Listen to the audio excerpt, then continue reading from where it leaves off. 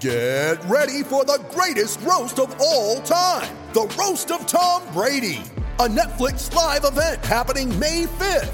Hosted by Kevin Hart, the 7-time world champion gets his cleats held to the fire by famous friends and frenemies on an unforgettable night where everything is fair game. Tune in on May 5th at 5 p.m. Pacific time for the Roast of Tom Brady, live only on Netflix. You ready? Showtime. On May 3rd, summer starts with The Fall Guy. Let's do it later. Let's drink a spicy margarita. Make some bad decisions. Yes! Audiences are falling in love with the most entertaining film of the year. Fall Guy. Fall Guy? Fall guy. That's what the poster said. See Ryan Gosling and Emily Blunt in the movie critics say exists to make you happy. Trying to make it out? Nope. Because I don't either. It's not what I'm into right now. What are you into? Talking. Yeah. The Fall Guy. Only in theaters May 3rd. Rated PG-13. It's a great football team with a lot of moral fiber and a lot of character, and they showed it. Shout, a Buffalo football podcast, hosted by Matt Perino and Ryan Talbot. No place else you'd rather be than right here, right now. When it's too tough for them, it's just right. Presented by Syracuse.com and NYUp.com. The Bills make me wanna.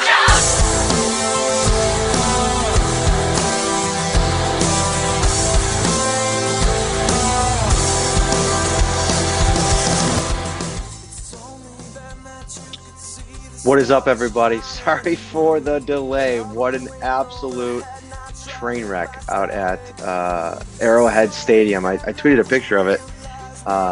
Waded my way through the debris as I tried to get to my car.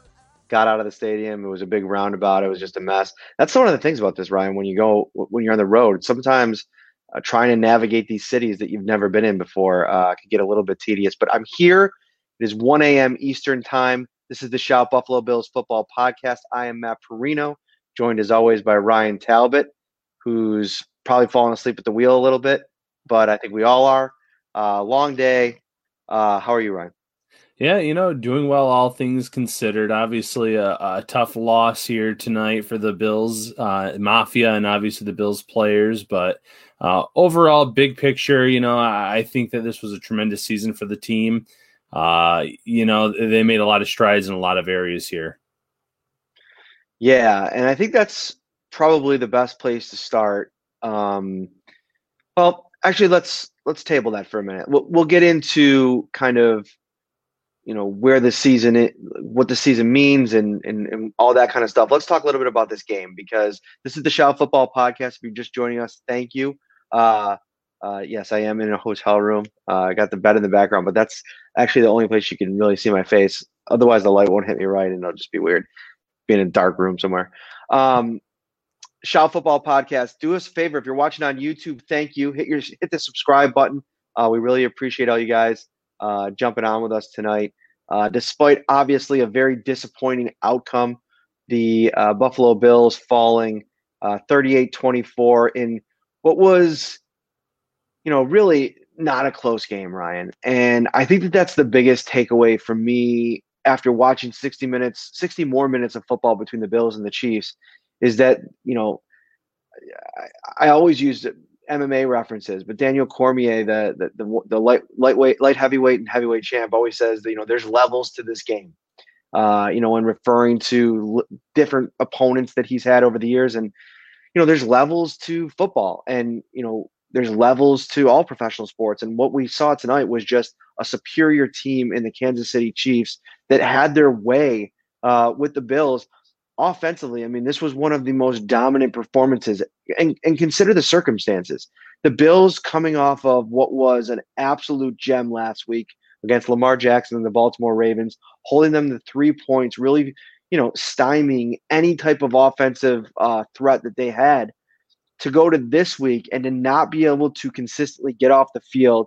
Travis Kelce over 100 yards, over 10 catches. Tyreek Hill finishing with 172 yards. And you posted that story about maybe Tyreek Hill talking a little bulletin board material. Well, you play like that and you can pretty much say whatever you want.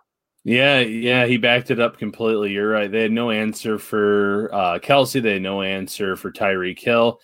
And it's kind of scary when you go back and watch that game, because their first and maybe only punt What happened after Hill dropped a 30-yard pass that hit him right on the hands? Without that, who knows? Maybe they score on every drive in this game or move the ball deep on the Bills every single drive. That was the only time that I can remember at the start of the game is where they were stopped, and they pretty much stopped themselves. So as much talent as there is on this Bills roster on offense, defense, special teams, there is a sizable gap between them and the Chiefs at this point in time.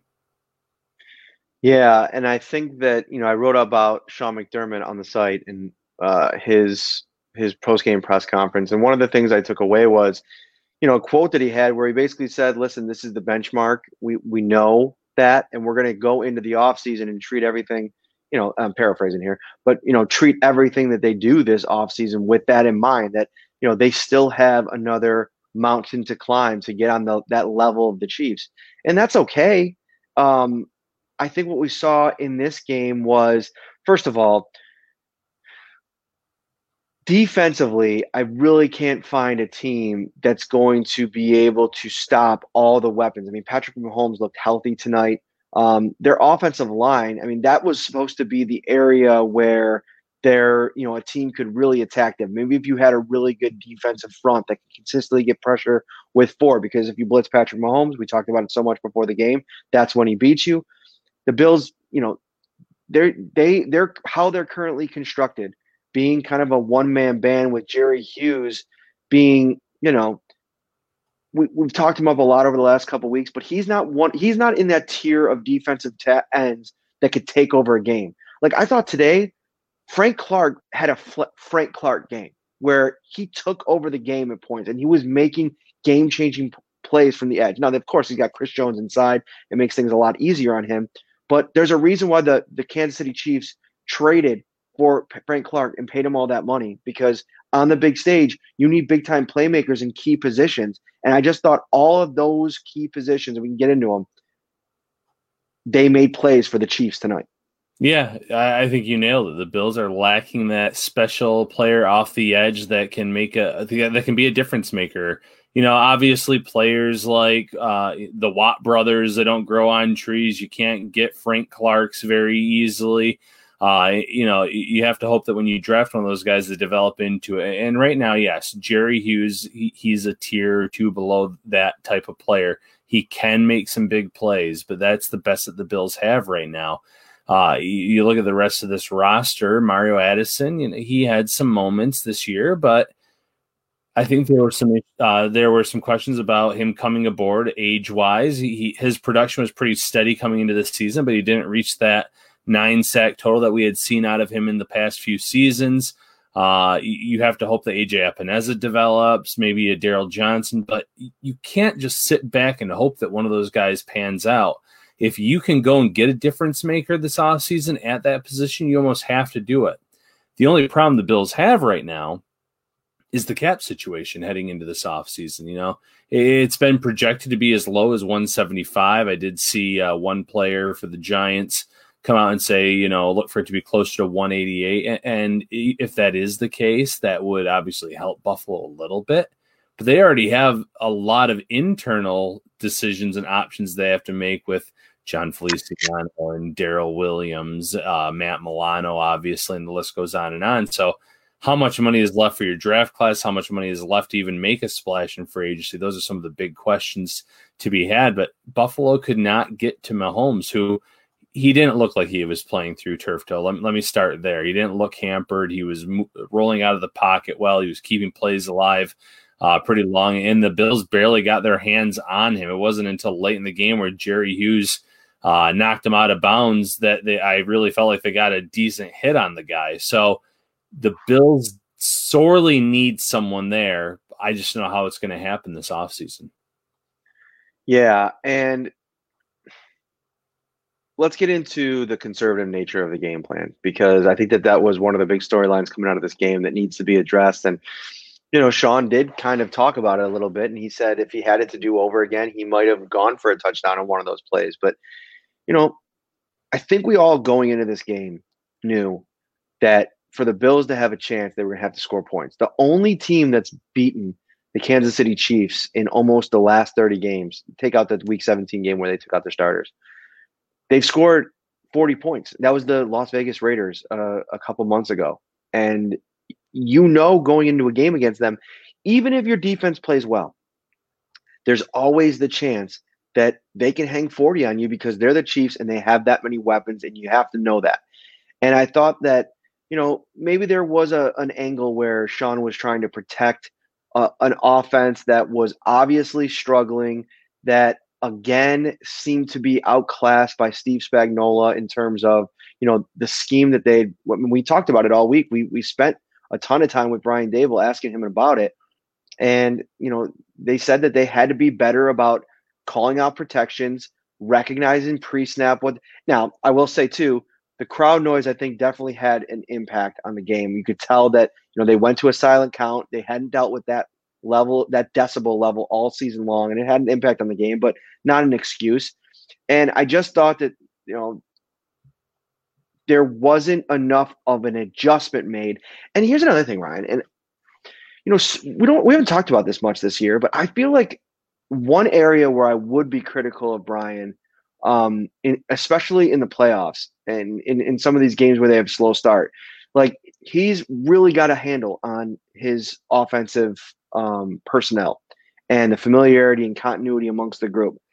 Sometimes I feel like where he leaves a little bit to be desired is in how they script games coming out to start.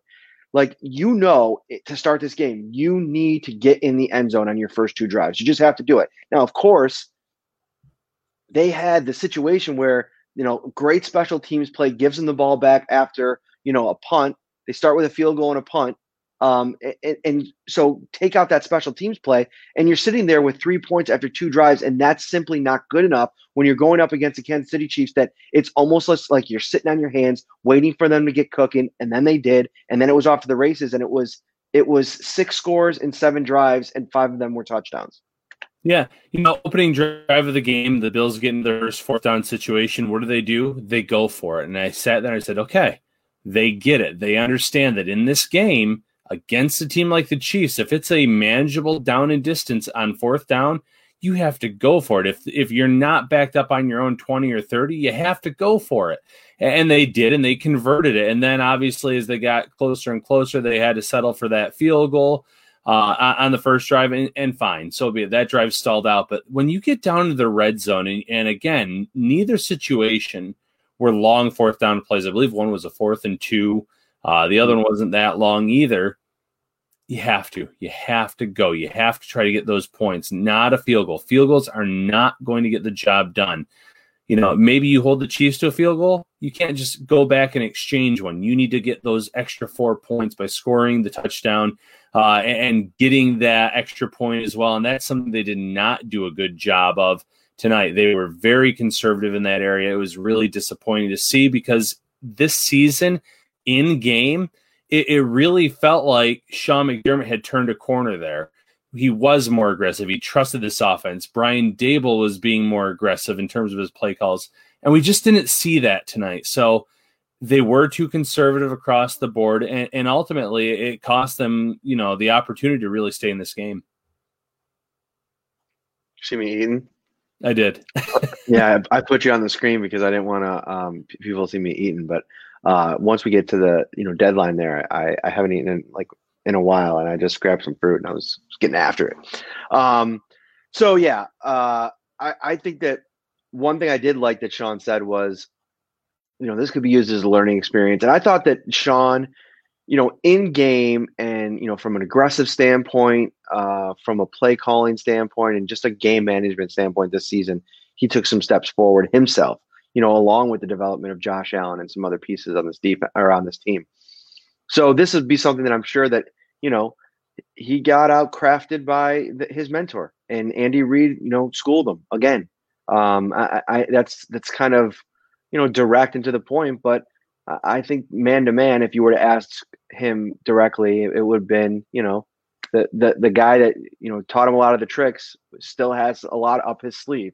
And I think that, it helps to have the talent that this Kansas City offense has, but their defense is what really makes them this kind of swagger filled. Like I got some text messages tonight. There's this family text message that I don't know how I get out of on game days going forward, but like for some reason I get thrown in it. And, during the game, I mean, just cycles and cycles of text. And one person said, oh, I just can't stand Patrick Mahomes. He's so cocky or something like that. And I kind of sat back and think, yeah, you're damn right he's cocky. Like I'd be cocky too. I mean, not only do they have playmakers, but he's kind of the straw that stirs the drink. I mean, there was plays in this game, Ryan, where the Bills they played it perfectly right. Ed Oliver was in his face. Jerry Hughes was in his face. And it just didn't matter. He just tiptoed around the pocket effortlessly with no fear and flung it out, found an open receiver, and drives kept going all night. Yeah. When you're that good, you've earned the right to be cocky or arrogant or whatever word you want to use. And on one of the pregame shows, the ESPN, they were going down the check boxes of, which team's in a better situation, offense, defense, quarterback, head coach, and they said the Bills at quarterback, and it was mostly because of Mahomes' turf toe. So about an hour ago, what does Mahomes do? He quote tweets that with someone's comment with a yawn emoji next to it, like, hey, that doesn't concern me. I knew I was the better quarterback on the field, or I was going to be, and he backed it up. When you're that good, it kind of reminds me of back when Tom Brady, who again is in the Super Bowl, used to torment the Bills. He knew how good he was. He knew that team had no answers. Right now, Mahomes knows there's a sizable gap between the Chiefs roster and the Bills roster. And when you look at the AFC landscape, the Bills were this year the second best team in the conference. But I think even after the season, you're going to sit back and you say they're probably still the number 2 team in this conference. Pittsburgh has questions at quarterback. Baltimore has some questions at quarterback in terms of being too one-dimensional. There's some good teams in the mix in this conference, but the Bills are probably the best overall team. And when you're that much better than the second best team in your own conference and you know it, yeah, you're going to have a little bit of arrogance on your side going into these games and after the games. More on this game and some final thoughts here and kind of lay out my early plans for the next week or two after this break. Ready for football? With every game a home game, Topps is ready for you with its TV a Day giveaway. For 6 weeks, every day you shop is a new chance to win a massive 70-inch 4K TV. Shop Topps for the best deals in town, in-store, or online to win. Sorry, getting some more fruit in. So a couple things here. First of all, how this season is going, or how this off season is going to we're going to transition to the off season. We're going to have one more show, I think, on Wednesday this week, the Staples show. We'll keep that going. That'll probably be it for a while. We may even take a Wednesday off Super Bowl week. I haven't decided yet. It's been an unbelievable grind, and we've been so happy to do it, but we've had all of these shows leading up to this time, and I think we're going to kind of take a break, let things settle down a little bit. And, I think we'll put a nice little bow on things on Wednesday and give ourselves a couple weeks to, recalibrate before we get too much into this off season. But I think one of the things from this game is you realize that, where you thought you couldn't possibly rearrange pieces, I think you learned in this game that you might be able to. And, we had 3 games now where we saw a healthy John Brown back in the mix. And I just thought that he wasn't nearly as impactful as I needed him to be if I'm sitting there in the Bills front office with a decision looming and money, finding money being one of the top priorities this offseason, depending on where the salary cap lands. I think I saw something in the craziness of this week that it's getting close to being at 190, but I can't say that for sure, so we'll see. But what's going on in the interior of that offensive line? Mitch Morse, you could save a lot of money if you move on from him. I thought up front, they weren't as good as I think you probably wanted to see them be in this game, knowing that they had Feliciano back in the mix. I I thought Darrell Williams maybe lost some money tonight. I thought, offensively speaking, from top to bottom, maybe outside of Cole Beasley and TJ Yeldon, this was a really disappointing performance across the board for this Bills offense. It was really bad, and I think you nailed it on John Brown. If you can save that money and use it somewhere else, and I saw some people in the comments here mentioning Kenny Stills. Maybe you can bring back Kenny Stills at a reasonable price. He's been in the system a little bit now. He might be a cheaper option. He can still be that guy that stretches the field, does a lot of the same things as John Brown. And I know that John Brown is just 1 year removed from a 1,000-yard season being Josh Allen's number one target.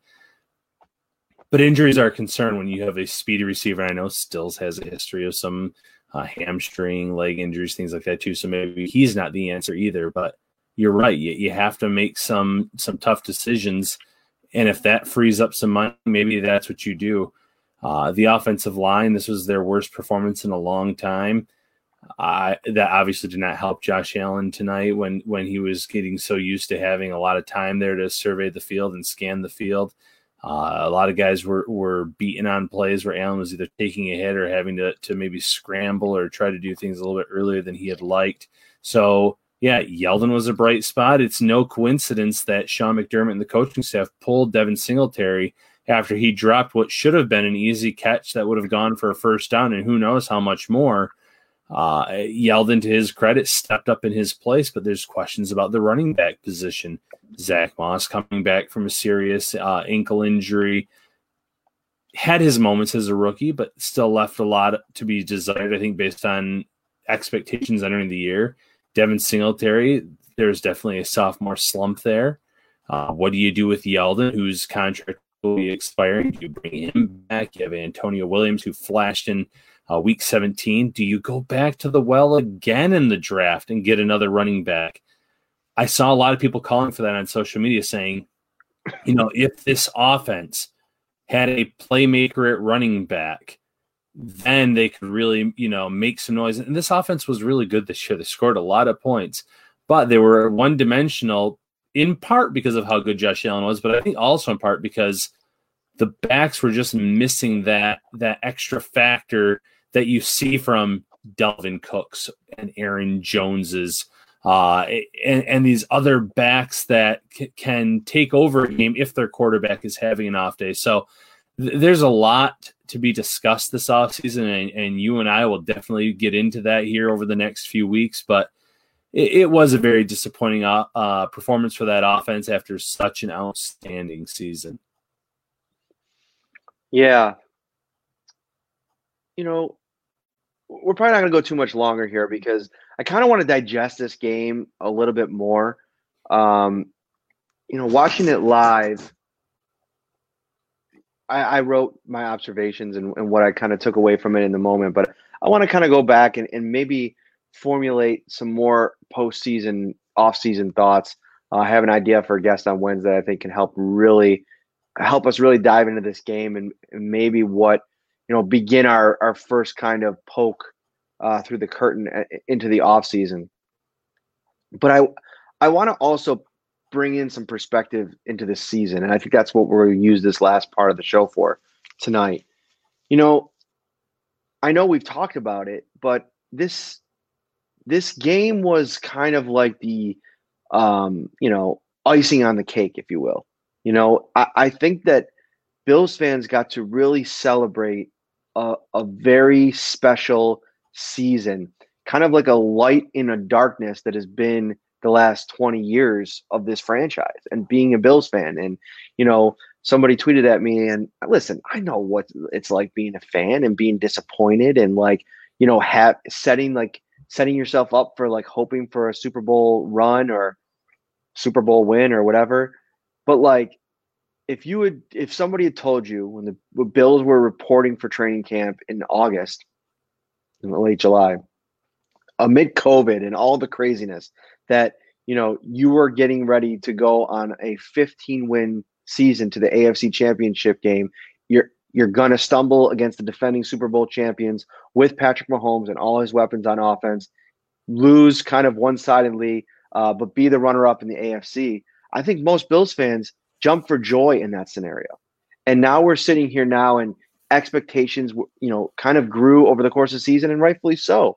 And that's what being a fan's all about. But I think as you move away from this, you have a roster built foundationally strong that now you can start to tinker a little bit and maybe rework some of the, I think you have a lot of film now on a lot of guys. And I think that there's a lot of guys that, future is up in the air. We mentioned two of them. I think another guy that's going to be interesting, and there's still a lot of time left. I don't think that anything's coming this offseason, but Tremaine Edmonds is somebody that I think is really going to be interesting to cover next year. And what jump does he make, the 22-year-old, from third year to fourth year, when I feel like it's going to have to finally be that breakout season, that consistency? There's a lot of those little stories. I mean, Tre'Davious White had a great season, most of it. Second team All-Pro. He struggled tonight. I mean, in a moment like this, when you're getting bludgeoned by a playmaker like Travis Kelce and Tyreek Hill more so, you need without Sammy Watkins there, you need your All-Pro cornerback to step up and make plays, and he just didn't make enough tonight. So I think there's a lot to be disappointed about and a lot to be sad about. But there's also a lot to be excited about and hopeful about. And I hope that people are able to find a little bit of that in the frustration. Yeah, if tonight's loss leaves a sour taste in your mouth, it's understandable. We get it. You were in the AFC Championship. You were 60 minutes away from a Super Bowl appearance. You got out to a 9-0 lead because of a field goal and then, a muff punt. So understandable. It's okay to be upset with how the season ended. But like Matt said, if you were told before the season started that you would get within one game of the Super Bowl, you would sign up for that because of the last 20 years, because of all the misery that this team has put you through over that time, because they were missing that quarterback piece. They were missing key players at certain positions. This team is built to win. It is built to be around for a long time. You've already seen some players step up and take what I would consider to be team-friendly deals. You look at a Trey White, who signed a deal knowing that he would be the highest-paid cornerback at the time, but would lose that status within days when the next cornerback signed. And sure enough, that's how it worked out. So I feel like this team is built right. And you're right. There's certain players that you need to truly evaluate. Let's say Dawson Knox, for instance, young guy still, you drafted him for his potential. You need to see that potential early. You still might want to go draft a tight end high in this class if someone falls into your lap in the first round. You might still want to address the position by adding another veteran into the mix, knowing that Tyler Kroft is probably gone. Who knows what happens with Lee Smith. So that's somewhere, too, where you might say, okay, we drafted this guy for his athleticism, but we need to see more. He needs to bring it together. You mentioned Edmonds. That's a perfect example. We hear the age excuse, and maybe excuse isn't the right word, but, hey, he's still 22. And last year, hey, he's still 21. There's all these players that were getting drafted this year that are older than him. I get it, but he's also been in this same system now for his entire career. This is not a case of a young guy having to learn a different system year in, year out with defensive coordinators coming in and out of the picture.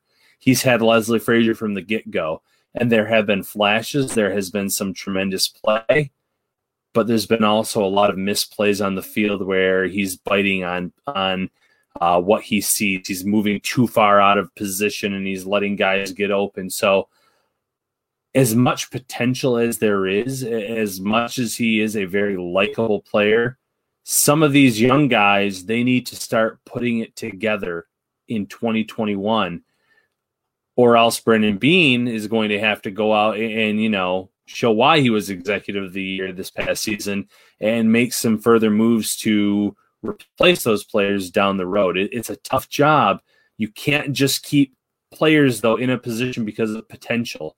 Because eventually potential, if it doesn't amount to something, then you're putting below average people or average players in spots where you could have playmakers and you could have difference makers. And that's the difference between a team that gets the AFC Championship game and a team that gets the Super Bowl and wins it all.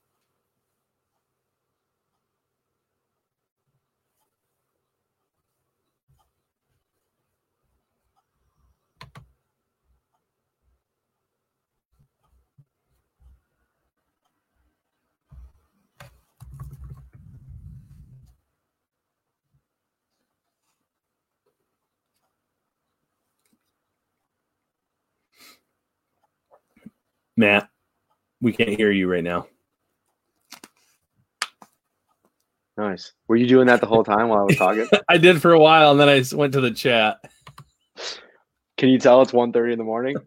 All right, we're going to get out of here. We'll be back with a awesome show on Wednesday night. We'll really wrap this thing up. Hopefully we'll get a chance tomorrow to talk to a lot of players. We didn't get a chance to talk to Stephon Diggs or Tre'Davious White tonight, so maybe we'll get a chance to do that tomorrow. And, you know, you guys have been awesome all year. This has been so fun all season to do these post-game shows and interact with all you guys, and it's been really fun. And you've made this podcast like really successful and really engaging, and that's on you. And I'm not surprised. We you know what Ryan and I feel about Bills Mafia. For Ryan Talbot, I am Matt Parrino.